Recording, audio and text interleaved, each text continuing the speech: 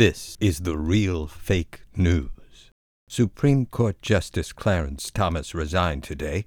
In a surprising announcement, Thomas said that in light of recent revelations about his receiving expensive gifts and compensation from right-wing interests, which included lavish trips and transportation, real estate, and property investment, as well as complete subsidies of private school education for Thomas's relatives, he could no longer in good faith represent himself as an objective jurist. If one also considers the activities of my wife's encouragement of efforts to overturn the 2020 presidential election, the course of action is clear. I must resign my place on the court so that the public can have every assurance that the High Court makes decisions on the basis of the law and is in no way prejudiced by special interests. After all, if I were a congressman or even a lower court judge, these extravagant gratuities would be legally impermissible.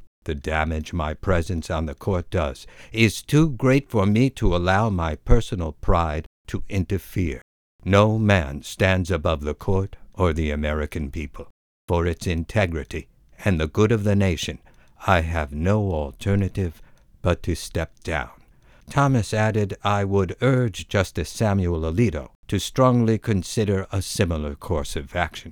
Justice Alito, who is on an all-expenses-paid vacation, could not be reached for comment. However, before leaving on his trip, for which Justice Alito stipulated that he was only flying on a private jet because there was an empty seat, Alito announced the court would be hearing a case which would revisit the precedent-shattering decision reached in Dobbs versus Jackson. Alito said he regretted the real-life hardships that the decision had caused in the lives of countless American men, women, children, and doctors trying to administer health care to their patients. Countless lives have been lost due to our headstrong but poorly reasoned decision.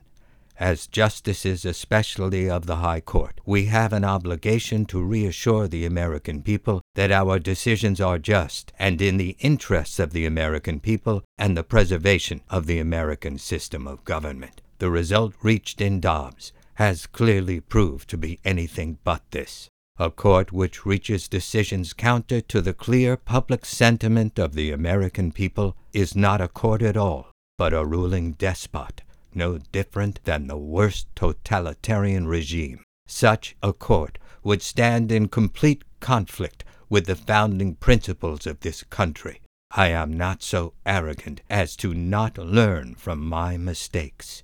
I ask the nation's forgiveness as the court tries to right this wrong. Asked if he would consider resigning for the good of the court and the nation, Alito said, "For the good of the country, I must strongly consider it." In a related note, Justice Neil Gorsuch, noting he sits in a seat that should have been appointed by President Barack Obama, said he was also considering resigning.